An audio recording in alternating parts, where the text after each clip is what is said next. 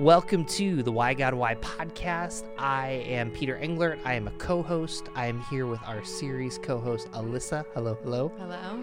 And then we're also here with our producer, Nathan Yoder. We have the great privilege of interviewing Mike Peace, who is from Bethel Express. So when I get to Browncroft, I feel like Bethel Express is like a legend, so it's great. And so the question for our podcast today is, why would I serve the same nonprofit for 10 years? And I'm just kind of thinking about that. I'm thinking about all the past episodes that we've done. And I'm actually really glad we're closing on this. Alyssa, what do you think? Yeah, I was super pumped when I heard that, like when I read that question, because I feel like we don't focus a lot on that like long-term commitment. Like we want people to serve long-term, but 10 years is extremely long. So yeah, I just think that that's something that should be celebrated and just encouraged to go all in on something and stick it out for, I'm sure all of it was not glamorous, but totally worth it, which is super awesome. Well, hey, that leads us right to you. Mike, when we got on the phone, I couldn't see you, but when we landed on this question, like I just felt like you were like, oh, that's good. And I was like, so before we get into Bethel Express and everything, why don't you just share a little bit about yourself, just where you're from, how you ended up in Rochester? I am the second oldest of 4 children. My biological mother died when I was 3.5 years old. My older brother is 5 years older than I am. I'm the second oldest. My younger brother is 3 years younger than I am, and my sister is slightly younger than a year of my youngest brother. And when my mother died, my father could not take care of 4 very young children, so he gave us up for foster care. And so we were really separated. The 4 siblings, the 4 of us, we were separated and lived in different areas of New York City. And long story. I mean, you have to think back at this point, 55 years ago. Okay, things are much different, of course, today than they used to be. But I was reunited with my youngest brother about 6 years, maybe 7 years of age, and we were raised together in a foster home. But I was raised in 4 different foster homes before that time. Whenever the family was tired of us or whatever, call our social worker. They would come get me and just take me to another home. So I was raised in New York City. I'm a city rat. I've lived in both Brooklyn and in Queens. I lived in 4 neighborhoods in Brooklyn and 1 neighborhood in Queens. And I'm glad. Even before I started to walk with the Lord, I'm glad that I did not grow up with any type of bitterness because of me being given up for foster care and things along that line. But I'm just glad to be able to say that I definitely conquered the challenge of growing up in New York City. And I enjoy it. I have to admit, I enjoyed growing up in New York City. I'm definitely glad where I am now here in the city of Rochester. But I definitely conquered the challenges of growing up in New York City. And I was able to get out of New York City because I went away to college. I went to SUNY Brockport. And that's how I ended up in upstate New York.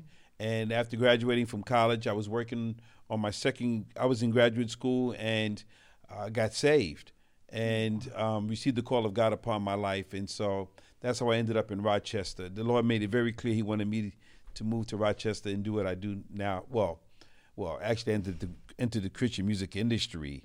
But as a result of all of those pieces coming together, here I am.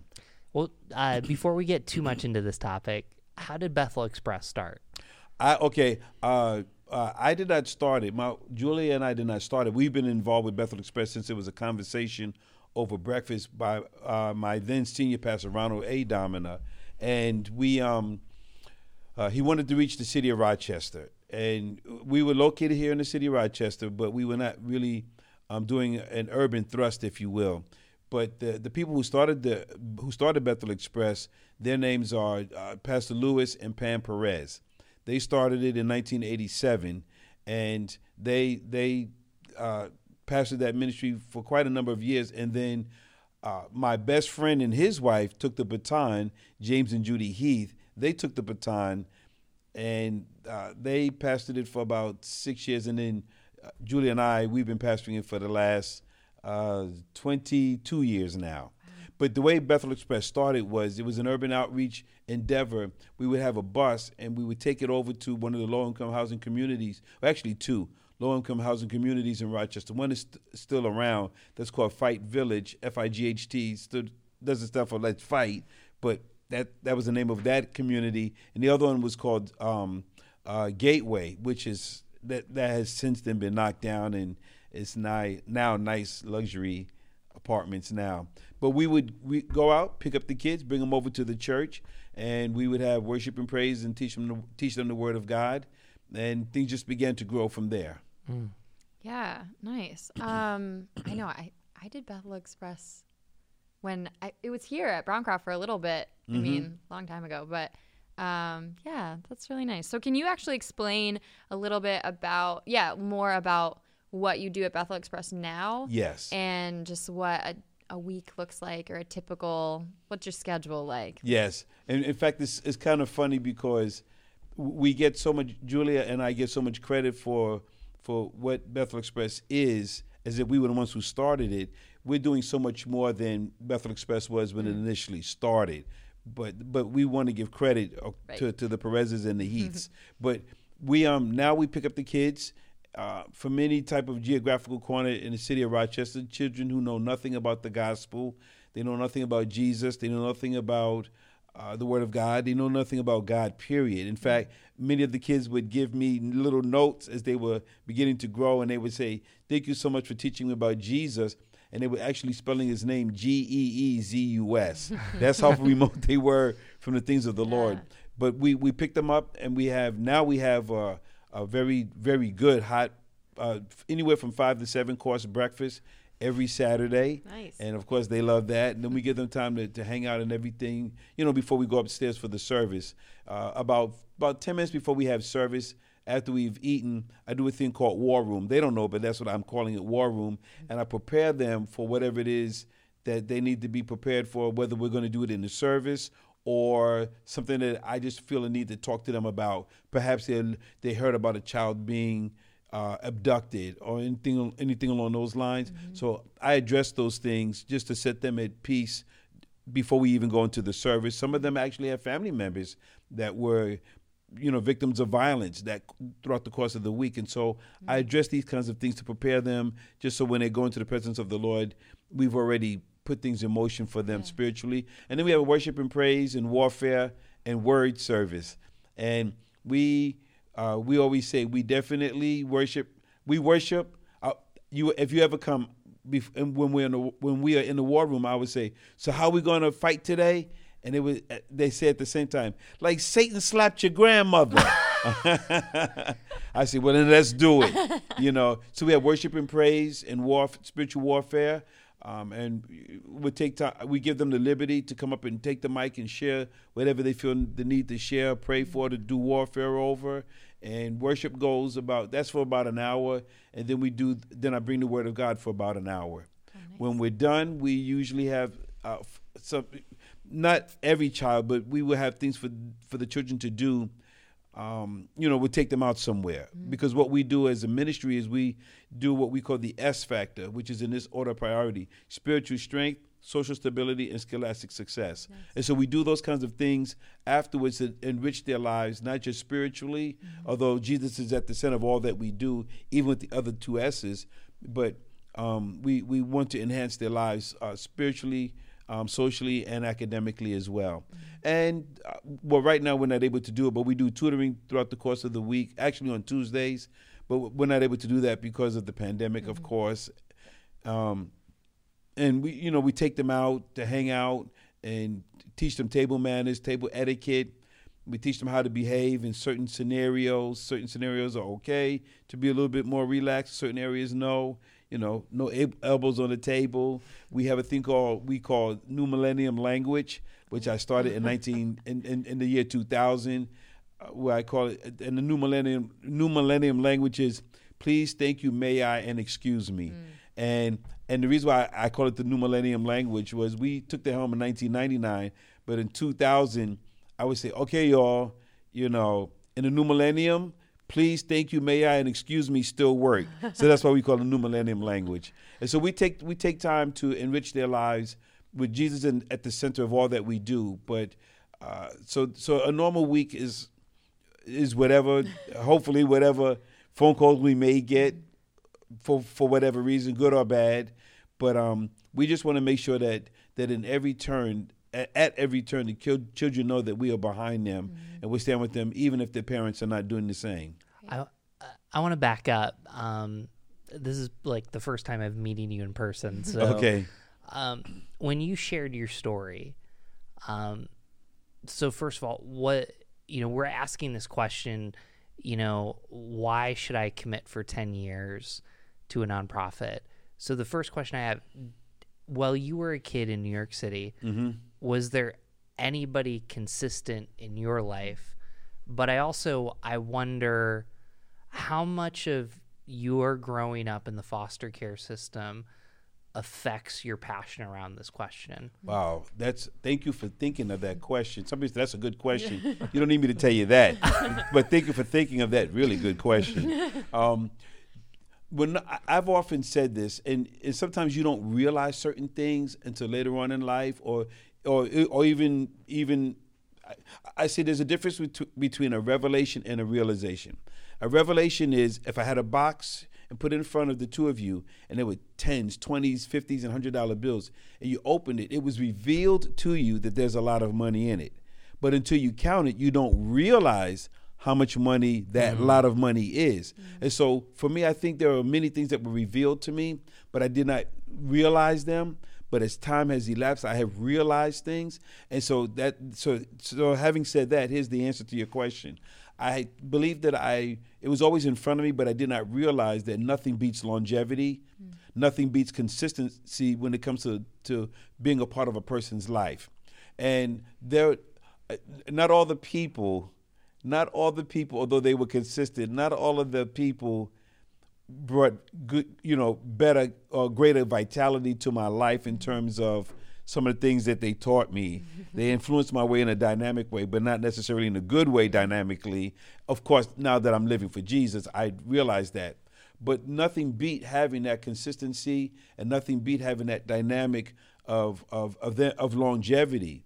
And like I said, it's not as if all of it was bad. It's not as if most of it was bad. It's just that I remember some things, now that I'm saved, it's like, man, I'm glad I'm saved now.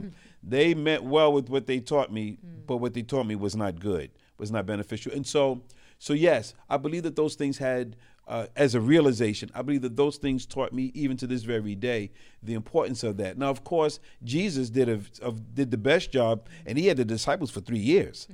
But the dynamic of his investment in their lives was so significant, was so profound, that those 3 years were all that they needed in order for him to say, okay, it's time for me to go.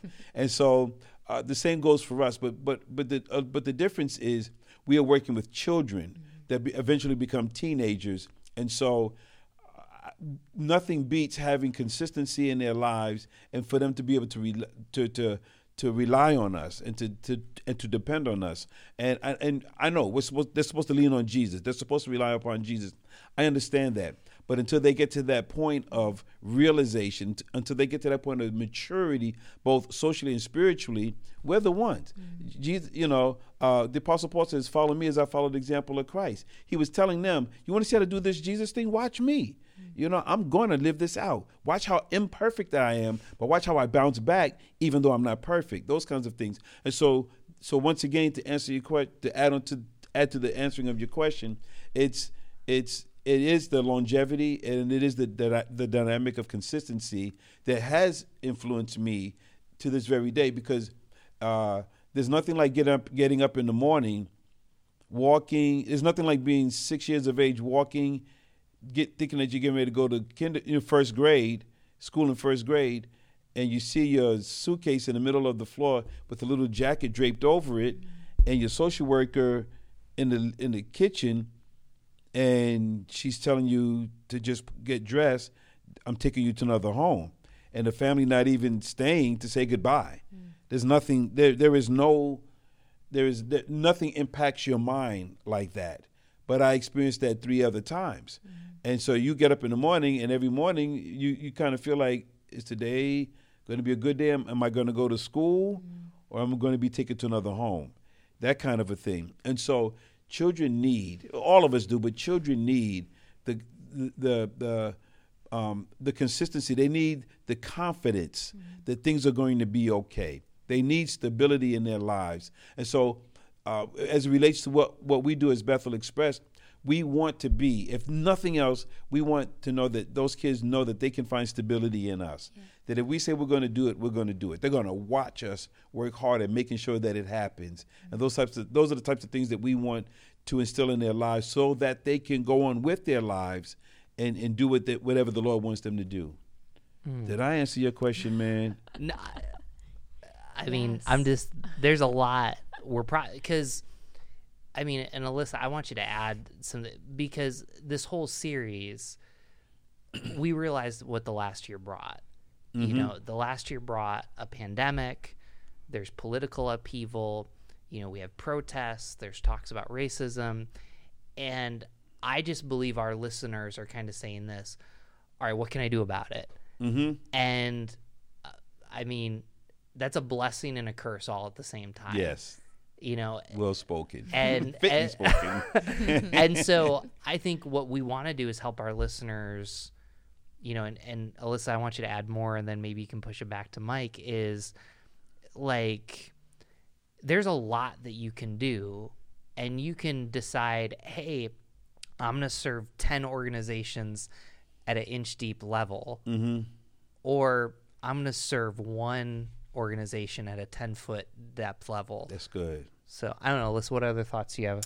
Yeah, you did answer the question, but because you know, you're talking about like your experiences and how that has morphed you into the role that you're in now. Yes. But yeah, I agree. Like that, you could be all in or you could be slightly in, and I think if you're slightly into like a bunch of different things, maybe you're just trying to figure yourself out, or maybe you're doing it more for show than for actual like committed, what are we doing? But yeah, I think there is something about going all in, because that is, yeah, you're like a little more vulnerable because you're sharing your life, and now you are someone that these kids are supposed to rely on. Like, you've put yourself in that position, like they can rely on me, so now I have to show up. Yes. And even like, I'm sure there are days that you don't want to show up. Like not in a bad way, just like I'm tired and this kid is experiencing something big, and that's like, it's heavy and it's sad, or you know, it's just a lot, and I'm also dealing with 10 other kids that are dealing with the same thing. So like, I'm sure every day is probably like heavy based on just the world that we live in. But yeah, the strength that Jesus has given you, and just the passion, and just encouraging to do it every day, like when kids are relying on you. Yeah, I just think that takes it into a whole different level of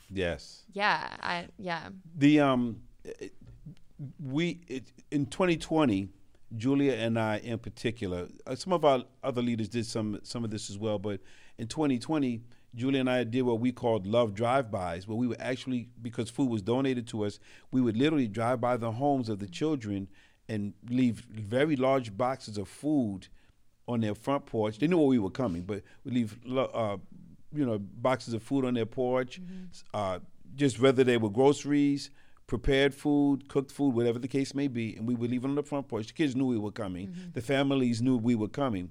But we did this basically every week throughout the course of the pandemic, at least from March till like August. Wow. We would do that because this is not even statistical. This is factual. 92% of all the children in a Rochester City School District school, 92% of them get a free breakfast in school, and or get a free lunch and in school, and or are involved with an after-school program where they would get what we would call a snack, but it's called dinner, because they're in school. Well, now they're not in school. Right. You can rest assured a significant percentage, if not all of our kids, are part of that 92% of the children that are not getting a meal in school. You know, they're part of that 92% that get that breakfast and or lunch and or after school program snack or dinner after school. And so we knew that we definitely had to do something about that. And of course, we would get those calls. You know, some of them have families that worked or were working, now they are no longer working or not presently working. So we feel the responsibility to make sure that we fill that need, especially since the Lord provided for us to be able to do so. That made it even easier. We were going to figure out a way to make it happen one way or the other, but the Lord made it very easy by speaking to people, and they supported us. They would say, "What's going on with the kids? What's happening with the children? What are you going to do? How are you going to do this?" And so people would just send us money and made it possible. Or they would call us and say, "Mike, we have 25 pounds of this and, 18 boxes of that. And can you use it?" I'm like, is that a trick question? We'll take it. And we would do it like that. As far, and we all know this, the Word of God says that death and life are in the power of the tongue. And so every word means something. And I'm not going to be a wordsmith, but I am going to appear as though I'm being a wordsmith in the case of what I'm about to say, is that I understand full what the word volunteer means. And I'm all in. I'm all in with the use of the word volunteers. But when they come and they talk to me, I help them understand that we don't want you to quote unquote just be a volunteer or to be a volunteer. We need for you to be a victor. Volunteers sometimes find other ways to volunteer when things get challenging. And I said sometimes, and I'm not even going to say. I'll say, let's say 5% of the time, if things become a challenge, they can find something else to volunteer for. So I'm being fair to people who volunteer. I understand that full well. And I'm the only one that's paid in our ministry. So everybody else is a volunteer. But I tell them, I want you to think of yourself as a victor, because you cannot impart volunteerism. Okay, you can appeal to people, but you cannot impart volunteerism, but you can impart victory into someone else. So we tell the people that we understand that you're called a volunteer, but with us, you're a victor. Victors have a winning spirit, and they impart a winning spirit into other people. And so that's what we do. But I understand full well what everybody means about volunteering. No, I think that's really important, because when you and I talked on the phone, you shared kind of, if someone was to volunteer or victor, what that would look like. I want you to share that. But I also just kind of want to say, too, sometimes we talk about volunteering, and yes, God has given us all gifts and talents. But sometimes, just be available. Yes. It's, and I think if I've learned anything from this series, I'm not sure God is asking you to use your individual skill as much as he's saying you've got 168 hours in a week. How much of that are you going to carve out to be available? That's good. That's good. So, but when someone comes to Victor, not Victor, New York, not to be confused with that, but when someone comes to Victor and volunteer, talk about the process that you kind of shared with me that you walk them through. Yes, when a person comes, I ask them what did they hear about us? How did they hear about us? And what is it about us that was of interest to you that made you come in the first place? That's the first 1, 2, 3 things. But then I tell them that for the next 2 or 3 months, I want you to come every week. I'll say hello to you, but that's about as much as you're going to get from me, because I don't want to have any type of influence on you as to whether or not you should be with us. That needs to be something that you become fully persuaded of by the Lord as to A, should you be with us, and B, where do you fit in to our ministry? What can you bring to our ministry to enhance what it is that the Lord is doing with us as a ministry? And so I let them hang around for 2 or 3 months, and at the end of that 2 or 3 months, I'll get together and say, talk to me. Where do you think you fit in? Well, A, does the Lord want you to be here? And there's nothing wrong if the Lord does not want you to be here. If the Lord does not want you to be here, I really don't want you to be here, okay? Even if I like you. But the reason why is because when it comes to our kids and the demographic that we are and the demographic that we minister to, once again, we need people that are going to be here for the long haul. So when it comes to hanging around, and I asked them for a 10-year commitment. Even if that sounds unrealistic, even if I know that most people are not really able to do so, there have been some that have, but even if you're not able to do that, I want you to understand what we are looking for out of you in order for us to fulfill what God wants us to fulfill in the lives of our kids. If there's a child that's 8 years of age and you're here for 10 years, you're going to be here all the way through to until they graduate from high school. Well, do they need you for the next 10 years? Yes. It's just that simple. And I told you the story on the phone that there's a prayer, a Bible study group that started out of even with some of the kids in our ministry, and I won't ever forget.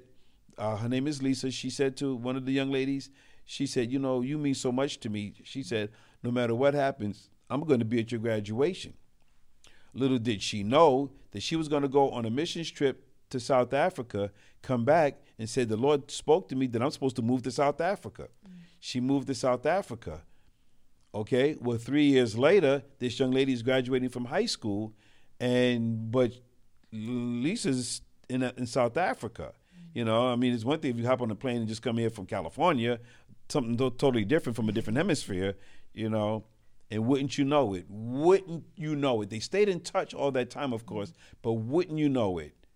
Lisa showed up at her graduation because she said that she would. Just so she could see the fulfillment of what started with them relationally come to full fruition. Yes, they stayed in contact with each other and all of that other kind of stuff, but there is something to be said about that as well. Just because I'm somewhere else does not mean that what the Lord started in us has to end. We will not allow distance to keep what God started. Because if you develop a good relationship with someone, you don't necessarily have to be around them all the time anyway. And if it's really potent, if it's really rich, and if there's a great well of wealth, or a depth of wealth in that relationship, how the saying goes, you could be with somebody and not see them for 5 years, and they show up and it's like you never missed a moment. Well, there's something to that that we would like to bring to what we do as a ministry when it comes to the children as they grow up, A, in the Lord, and B, just in normal human maturity. And so, and our leaders have taken a bite out of that. And to this very day, those leaders who make those kinds of commitments, to this very day, even the kids who are now in their 20s, they're still in touch with the leaders, still showing up at the wedding, showing up at the events that this person is heading up, or whatever the case may be, or an event that they're involved in. And here they are 25 now, but we've had them since they were 7. Right. Because we're a family, we're a tribe. And I tell them that because, perfect example, your father doesn't stop being your father after 10 years, And so even in me asking for a 10-year commitment, I'm really asking for a lifetime commitment, And so the leaders who are listening to this, you know what I'm talking about, right? Yeah, I like that. And I think I respect the bigger ask of being like, this isn't going to be, it can be one and done if you're not committed, but if you are serious about it, like, this is long term. And it's because then you're putting your kids first instead of like me as a volunteer. That would be putting me first to be like, well, I'm just going to see if I like it. I'll poke in and out if I feel like it. If I don't feel like going that day, I don't have to. But yeah, to really like prioritize the kids and their needs and just like the stability piece and the consistency. I just really respect that in your ask for volunteers. Yes. So what is the age range? You've thrown out a few ages, but what are the kids' range? Or how long, or how does someone even get started to come to Bethel Express? Our target demographic is children ages 7 and can read, and 12.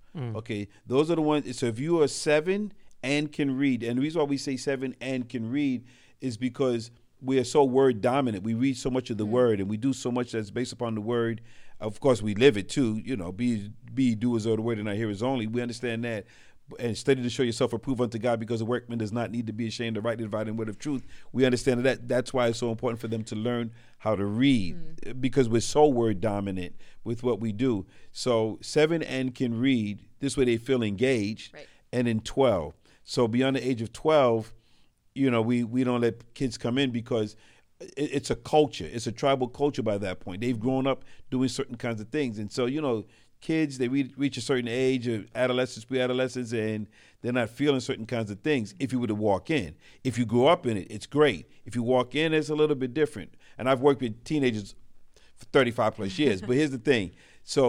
But when they turn 12 and 13, they don't want to leave us. So we do things that are more age specific for them. So we still meet as a tribe, as a family on Saturdays. The food, the worship, the praise, the warfare, the word, and everything. But we do some other things in addition to that are more age specific. And I'll give you an example. We call it LIT, L-I-T, and it stands for Luminaries in Training. And we want them to understand that a luminary is a person that represents something of a greater sort, or of a greater call, and they show their brightness through that. And so we do things that are more age specific for them as adolescents and as teenagers, to help them continue to move on, in their lives. We have a work readiness curriculum that we've developed. So when every child turns the age of 11, at some point in that first year, we prepare them for the workforce, even though they're not going to be able to work for another 3 or 4 years. Right. But we also give them, after we do the training, which is about 16 weeks worth of teaching here and there, we have money in our budget, and people give us money. So we're able to give the kids odd jobs so they learn how to earn money, because we want them to be, I always tell them, we want them to be productive citizens in our society. Yeah. We want them to pay taxes, not be tax beneficiaries. Right. Oh, I euphemized that really well, didn't I? And so, but we do those kinds of things with them, so they really enjoy growing up. A, in the Lord, and B, in just in their lives, period. And it's important too. And we see. Oh, and they have to be, and it's kids who know nothing about the Lord also. All right, we don't want kids from other churches and youth groups and ministry. Let them stay where they are. We want the kids who have no idea about the things of the Lord. And so that's what we do. And, and this is so important. And I don't want anyone to get the wrong impression. And it's easier for me to say this because they can see my face, although you can catch my tone and tenor when I speak. But I understand. I tell people, whenever you come to Bethel Express, especially if you're interested in whether or not the Lord will use you, I tell them, come, but be warned. The cuteness is lethal, okay? They're so cute, it feels like God's will, all right? Excuse me. It feels like God's will, but it's like, get beyond the cuteness, because beneath the cuteness are challenges. Below the cuteness is a child in crises many times, and so that's the part that's where we need you. Yeah. And so when I say that, sometimes it's as if it's almost as if you get warm fuzzies when you come to be around us, and I get that, I understand that, but please understand that below the cuteness is the Lord is a soft heart, is a tender life. That we'd like to keep it that way as long as possible, considering the urban plight that they are faced with. And I understand that firsthand, but the urban plight that they are faced with, so that they can go on and be what we call champions in society. So I want to come back. I'm going to push you a little bit. Okay. Because I love you. Your brother in Christ. Thanks, so Mike Peace shows up at Brockport. Alyssa and I both have been to college. We had a ton of support. We had teachers. We had parents. You mentioned moving around 4 or 5 times, like just not having the supports in your life. Maybe you did. I guess help us understand what would have been different about Mike Peace going to Brockport if he had a Bethel Express. What would be different with that? Wow. It would have been everything that is a challenge to life would have been easier for me to handle because I would have had the Lord at the center of my life to stabilize me. I brought all the sin and all of the urban plight with me to college. And so it takes a while for you to trust people sometimes. That's for all of us, but more so when you're in a different environment. You are in an academic environment, and you are really, really, truly, truly far away from New York City, which is really your comfort zone, if you will, or your natural habitat, if you will. And so, if I had the Lord in my life, if I had the things that Bethel Express, that we teach in Bethel Express, I would have been a champion by the time I got to college. I did well academically, but because there was just a fight in me. I am not going back to New York City, not having been at the top of my game. No, I have to go back. Whenever I go back, I have to go back as somebody. Even when I came back for the first time at Thanksgiving time, I wanted people to notice that there was something different about me, improved about me. But that was all on my own personal effort. When you have the Lord in your life, as you know, as many of all of these kids have had since they've gone through Bethel Express, when they go through these things, they go to college ready. They know how to take on challenges. I tell them that, you know, you have to have these two things. You have to have intestinal fortitude, and you have to be resilient. Resilient means you can bounce back, and intestinal fortitude is you dig deep.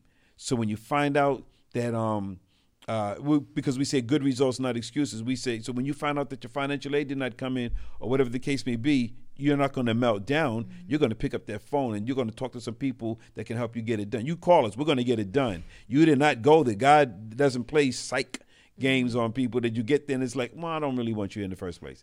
No, if the Lord got you there, He's going to sustain you there, and whatever it's going to take for you to be there, you're going to stay there. And so we do those kinds of things. I did not have those kinds of people in my life. I really did not have anyone.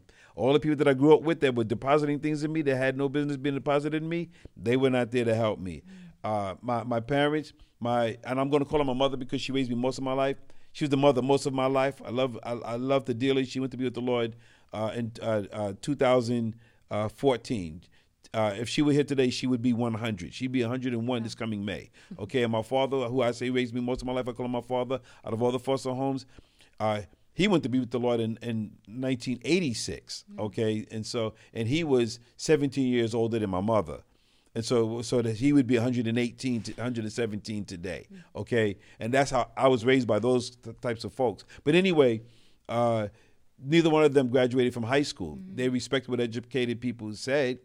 And so I did not even grow up being, I grew up being encouraged to do well academically, to get on with life, but I did not have any support of anybody who was educated in my home enough to help me get through high school or get through school. They did not know. Their literacy level was very low.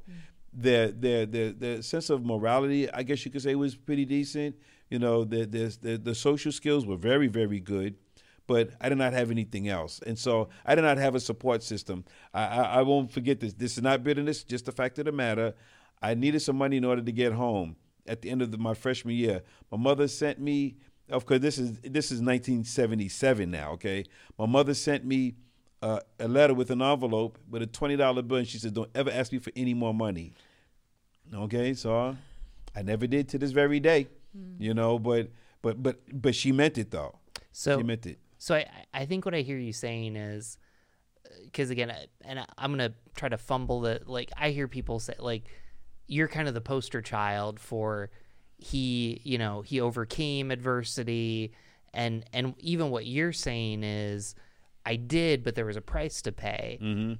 And I feel like what I hear you saying is, if I would have known to someone that I mattered, if I would have known that I was loved by God, if someone would have treated me, man, I wouldn't have felt like I had to fight everybody or fight for trust.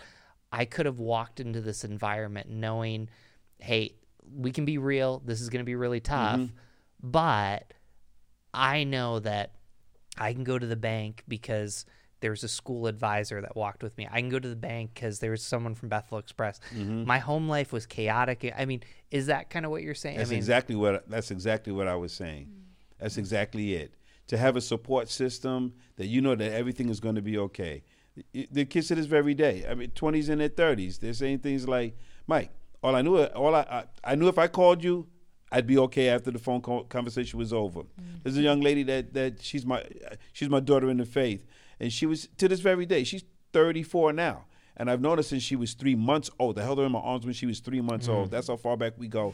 And she to this very day, I'll say something to her, and then she'll send me a text back 3 or 4 days later. Dad, I knew it. Every time you say something, I just feel better, and I know that it's going to get better just because you said so. And I'm saying to myself, that's a lot of pressure. But she relies upon the Lord. There's no question about that. But it's just, once again, it's having, the Word of God says you have many teachers, but you have not many fathers. If you look at that word, it actually means parents. But we understood what the Apostle Paul was saying. But so that's what we're supposed to be. That's what the Lord is trusting us to be. Is it just to be an edge of stability in their lives in a patriarchal or matriarchal way. I always tell people, I'm not trying to be anybody's father, Julia, the leaders. We're not trying to be anybody's parents. However, you will get what a good parent is supposed to give you by being with us. And everyone in college needs someone like that. Everyone needs that in life. But I'm just speaking in reference to your question or your point about college. If I had that, life would have been a lot easier for me, because there are several times I'm thinking, man, am I going to make it? Like, I'm a, get it, suck it up as much as I can, but that doesn't mean that you're still going to make it, But having a family to back me up, like Bethel Express does and has always done, makes all the difference in the world. Do you, so the kids that participate at Bethel Express, do you work with their families too at all? Like, I know that there's probably not everyone has like consistent families, but I'm sure some of them do. Maybe their parents work or whatever. So how does that work? We do, and this is going to sound so trite, but it's really true. We do the best that we can to involve parents in what it is that we're doing with their children, but a lot of times the parents, they just because of what they heard about us and what they observed in their children as they continue to be involved with Bethel Express, the parents trust us so much. They just trust us, and we call and say, well, we're going to do this, and they say, okay. And we don't even tell them what time. They're like, they don't care. As long as they're with us. And so to answer your question, we wish that there would be more of that. Yeah. We praise the Lord that they trust us. Yeah. Secondly, we praise the Lord that nothing bad has ever happened and nothing ever will. As far as we're concerned, we're very, very intentional about that. You know of what I speak, but we do our best to minister to the families as well, or to parents as well. But a lot of times, between the parents not being interested, B, not able to really connect, or C, just confident and grateful for what we are as a ministry, we just move on. In spite of that, no disrespect, no dishonor to the parents. We are grateful that they trust us with their children, and we are very diligent, very intentional for them to not ever regret that. And we've not ever gotten that, and praise God. And we don't, as far as we're concerned, that no one will ever regret having sent their children to us. Yeah. I feel like the three of us have just like had coffee together. So let's we got two, like, man, I'm just having so much fun, and this and not just fun, but just I think this is really helping our listeners just kind of figure out this is a great way to close the series. So leave it to the Holy Spirit to do that. Amen. So let's say this. Most of our listeners are from Rochester. Some of them are from Portland. Maybe some of them are from California or Wyoming. And there's probably a Bethel Express, something like that, around them. What would you advise them to do? They're saying, you know what, I get it. I need to make a long-term commitment. We're going to say 10 years because that's the title of the episode.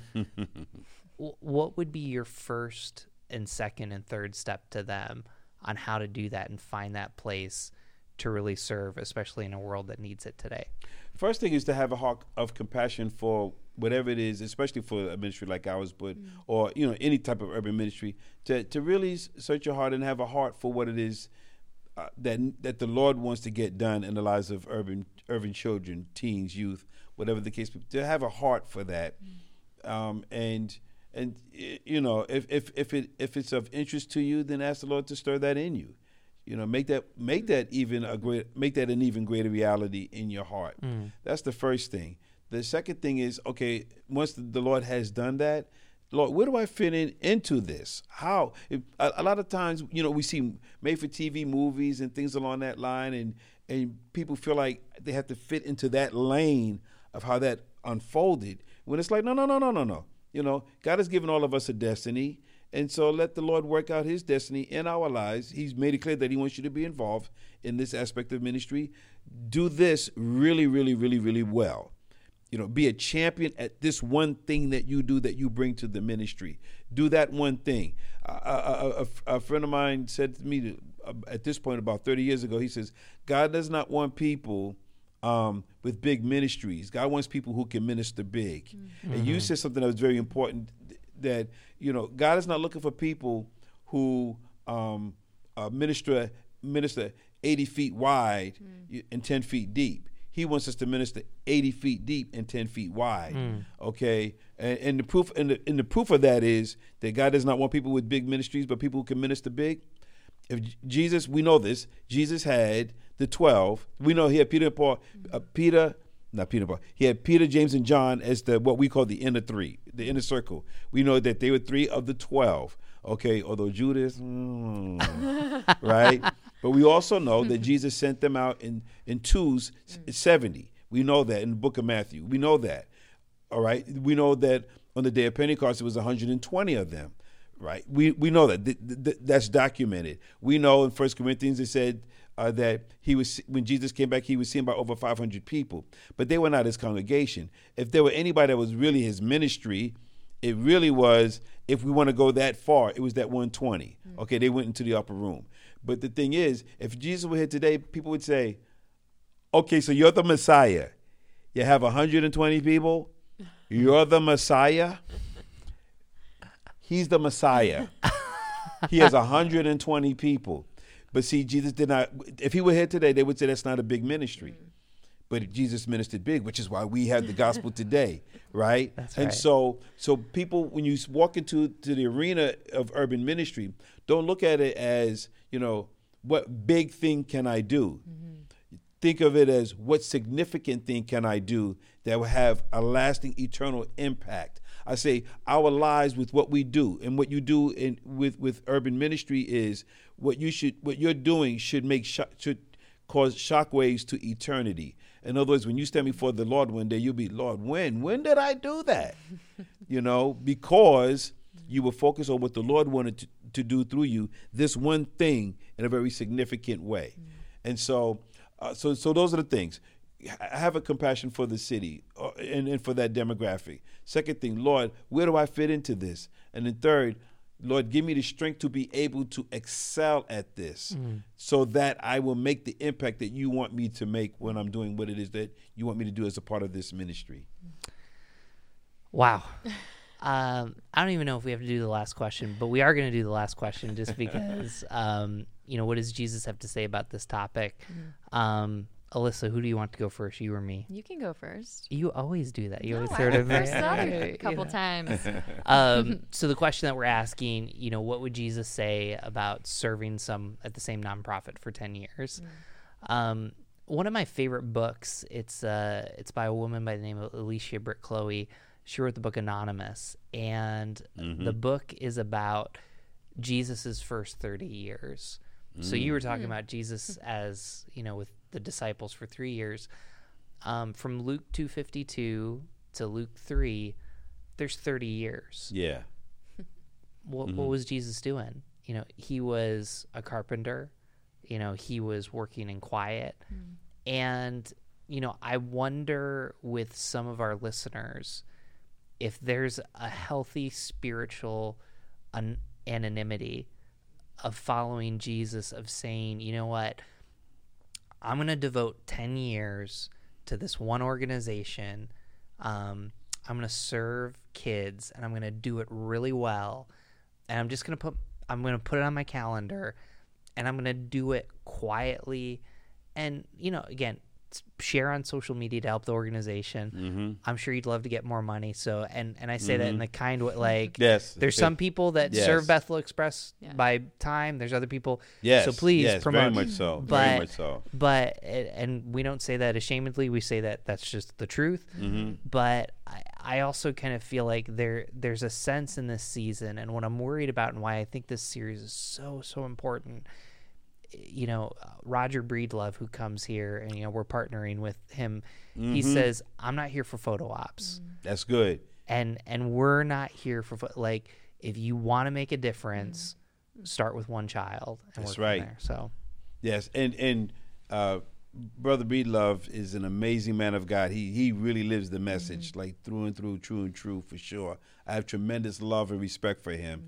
We know each other, so, and I did not know that you know him. Okay, but and it's so important that I say, if you're not living it, you should not be giving it. So the first thing is to really live the message of the gospel. That's the first thing. The second thing is I tell people really focusing on Galatians chapter 5 to have the character of God, the fruits of the Spirit of God. You want people to believe, especially young people, but you want people to believe that you're actually living the message that you're saying. And the third thing is to really study with the intent of living out, walking out the Beatitudes. Because I heard a brother say at a conference I was speaking at, he said, you're going to hear the greatest sermon you've ever heard. I'm going to deliver to you the greatest sermon that you've ever heard, that's ever been preached. I'm saying to myself, okay, this is kind of cocky, you know. And then he said, I'm going to read to you the Sermon on the Mount. All right. And then he did. Of course, the Beatitudes are part of the Sermon on the Mount. And I just did a funeral a month ago. And it's the wife of a young man that grew up in our ministry, and she said, of course, she loves the Lord, and she said it was for her mother, and she said that I said, is there something that you want me to focus in on? I met her mother one time because I officiated their wedding 7 years ago.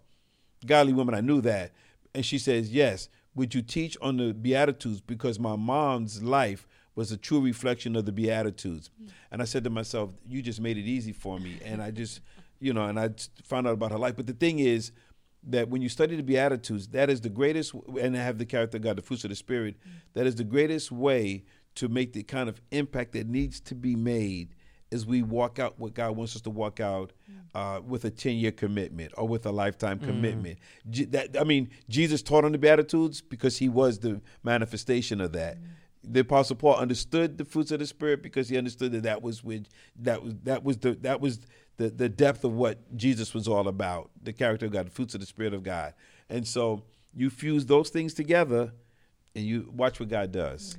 Well, man, you get two pastors in the room. Sometimes you don't know. I know. Tell me about it. Alyssa, I'm going to give you the last word on this. Yeah, so I guess, we already mentioned the disciples and Jesus, but just thinking about Jesus being such a relational guy, like he spent 3 years, but it was like 3 packed years. Mm-hmm. And, very potent. So I just think that that's really important for us to think about, like how it wasn't just a sporadic 3 years, like it was a daily working with this group of people.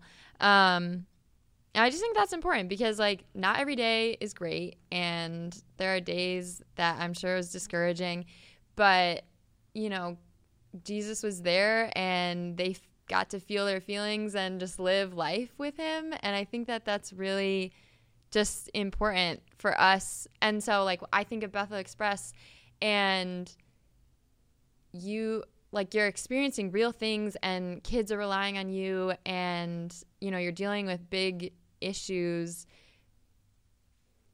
So you're watching these kids grow up. So you're watching them, you know, be little kids to adults that are going to college and, you know, getting jobs and doing things for society.